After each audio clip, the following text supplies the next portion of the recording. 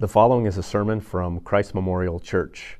We are a multi-site church in the St. Louis area. We are compelled by two words, loved and sent. We believe everyone is loved deeply by God through His Son, Jesus Christ, and everyone is sent with great purpose wherever they go. You can find out more about us at cmstl.org or reliantchurch.org. Enjoy the following sermon. During this pandemic, there have been a lot of great stories that have come out about generosity that people have expressed during this time, giving of gifts and talents and money in order to support those in need. But of all the stories that have come out, I think my favorite comes from British Columbia. There's a 6-year-old boy in British Columbia who has been waiting to start a lemonade stand. And this was going to be the year that he was going to open up his lemonade stand in front of his parents' house. But because of the pandemic, obviously, he's not able to open up his lemonade stand this year. And so he was thinking, what can I do to spread joy to other people, even though I can't open up my lemonade stand? And so instead of lemonade, the little boy decided to open up a joke stand. And instead of selling lemonade as people come by, he's been freely giving out jokes to bring a little humor, to bring a little joy into people's lives as they come by. He's got some pretty good jokes, I think. I got a sampling. What is red, white, and blue? A sad candy cane. What is black, white, and red? An embarrassed penguin. Okay, I retire from comedy, but for a 6-year-old boy, those are pretty good jokes. There have been a lot of talk about giving during this time, and I think that boy in British Columbia exemplifies making lemonade out of lemons. The situation that we have been experiencing, the time that we're in right now is a difficult time, but how can we still spread joy and be generous in this time of a pandemic and being isolated and being apart from one another? How can we continue to spread joy? And more than that, be generous in that joy. In times of hardship and difficulty, it's easy to actually become conservative or to even become a little bit of a hoarder. Case in point, toilet paper. It's easy to kind of tighten up, and instead of being generous with our things, to actually hold more tightly to them. It's easy to draw in. But Paul, in this letter to the Philippians, he continues to push back against that. And he says that in hardship, we are actually more generous. In difficulty, we are more giving than ever before. And that we see in Philippians 4:10. I encourage you to follow along. He says this, I rejoiced in the Lord greatly, that now at length you have revived your concern for me. Yet it was kind of you to share my trouble. He goes on to say, no church entered into partnership with me in giving and receiving except you only. In short, the church in Philippi was generous beyond measure. If you remember back to week 1 of this series, I introduced you to some of the people that were likely in this church in Philippi. In particular, a jailer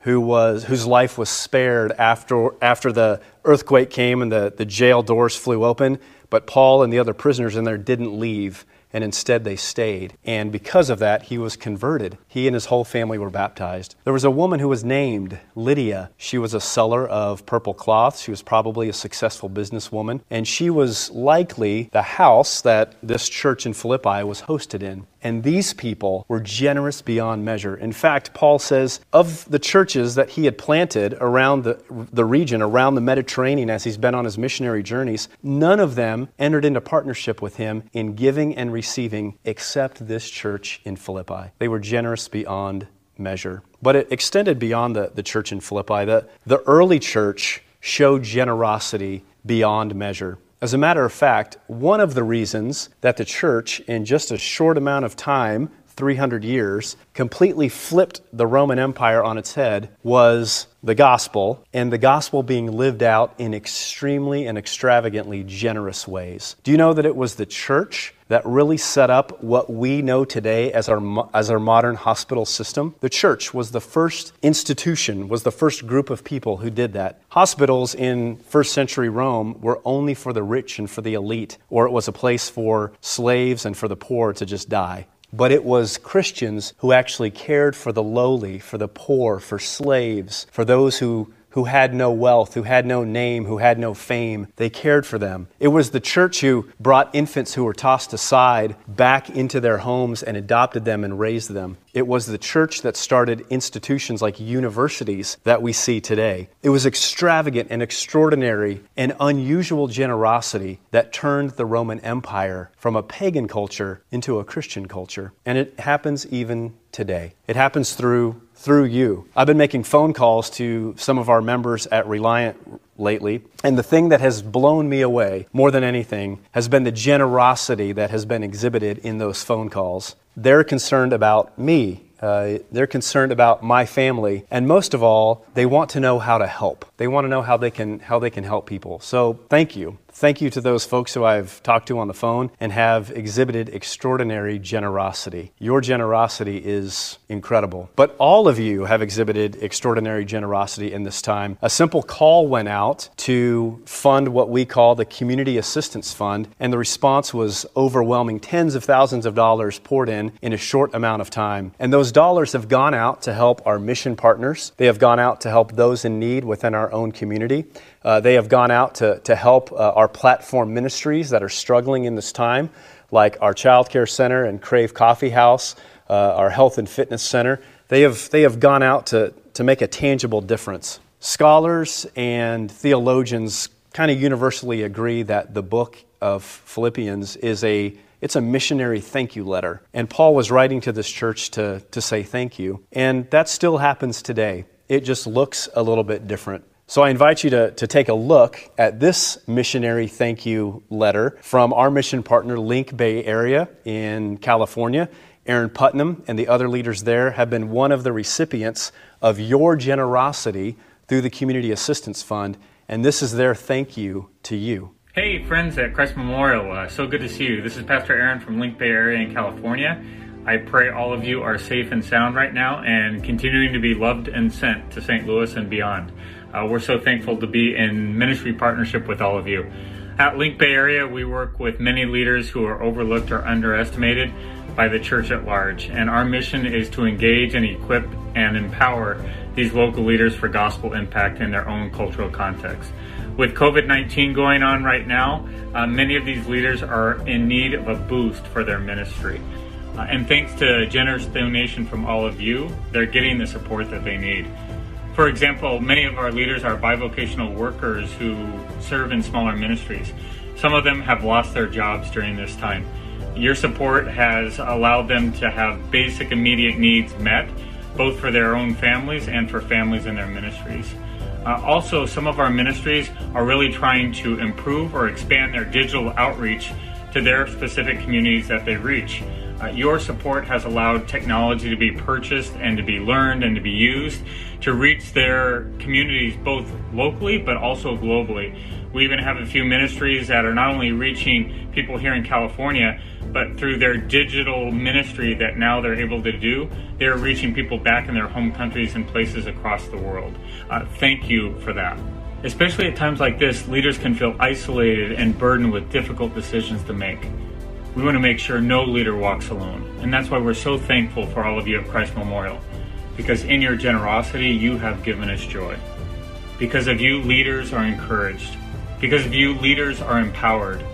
Because of you, the gospel continues to go out and impact lives in the San Francisco Bay Area and beyond. Thanks for walking with us. Thanks for walking with us. Thank you for walking with us. Thanks for walking with us. Thank you for walking with us.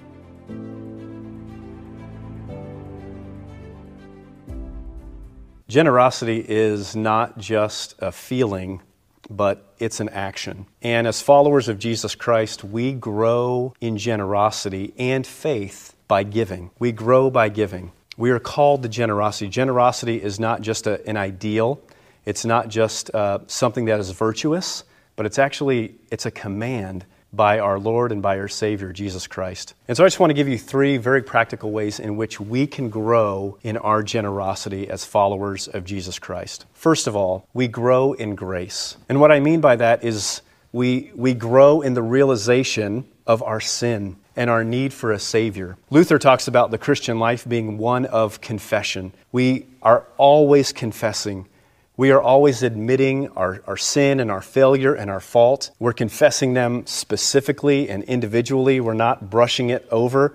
We're not pushing it under the rug. We're not excusing it. We're not justifying it. But instead, we confess it. And that is a bold action to confess our sin. And then when we confess our sin, we receive those sweet words of forgiveness and grace and mercy from our Lord. I love you. I forgive you. You are my child. Now go. And we always realize and acknowledge that that grace and that mercy is a gift that came at great cost to Christ. And it's for us daily. And so if you want to grow in generosity, then grow in grace. Grow in the realization that you are sinful and broken and in need of a Savior. Confess your sin. Don't despair in your sin. Confess your sin. Receive those words of forgiveness and grace in your life, and then go and freely give as it's been given to you. Secondly, we grow in gratitude. Our life as a follower of Jesus Christ becomes one of gratitude. It begins in that grace that I just talked about, but then it extends to all aspects of our life, from things very basic to the air that we're breathing. We are breathing air today, therefore we have something to be thankful for. It extends to warm, beautiful sunny days in the spring, to flowers in the field and birds in the air. But then it also extends to relationships that we've been given, work and vocation that we've been given, the house that we have and the roof that we have over our head. We are grateful for the extravagant love of God that He showers down to us in so many different ways. And then our life becomes one of giving thanks, of gratitude, realizing once again that none of it do we deserve or do we merit or do we earn, but everything that we have is a free gift from the hand of God. So we grow in gratitude. Our life becomes marked by a habit of gratitude. The third thing that we do as followers of Jesus Christ as we hope to grow in generosity, and not just generosity for the sake of generosity, but generosity for the sake of others.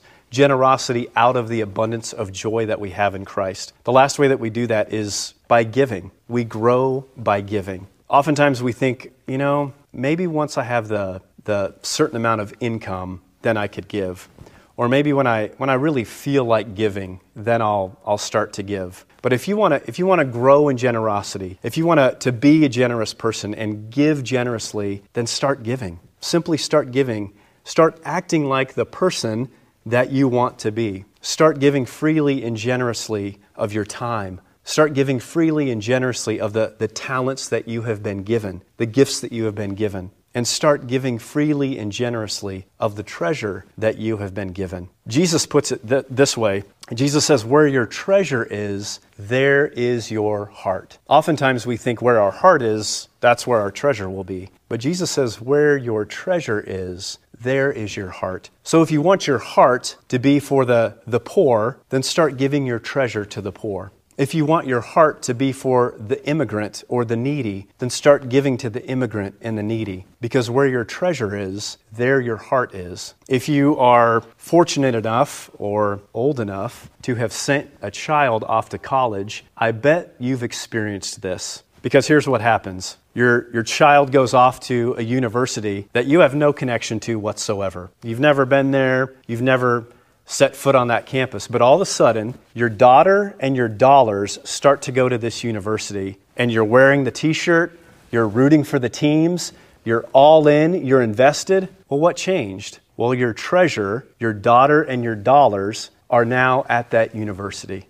Where your treasure is, there your heart is also. If you want to be generous, then start giving, and your heart will follow. Your heart follows where your hands lead. Jesus measures generosity not in how much is given, but in how much is left over. We heard that in our gospel lesson today, where Jesus is sitting and he's watching the people come to the temple and give their offerings, and he sees a rich man come and give an extraordinary amount of money, but he still leaves a very, very wealthy man. And then we see a widow come, and she puts in a very, very small amount of money, but it's all that she has. There is nothing left over. And Jesus says, that is faith. That is giving. That is generosity. It's not about the amount that's given, but it's about what is left over. God, when He gave us His Son Jesus, held nothing back. The riches of heaven were shaken out and poured out and squeezed out and wrung out on that cross. God held back nothing when He gave us His Son to live among us,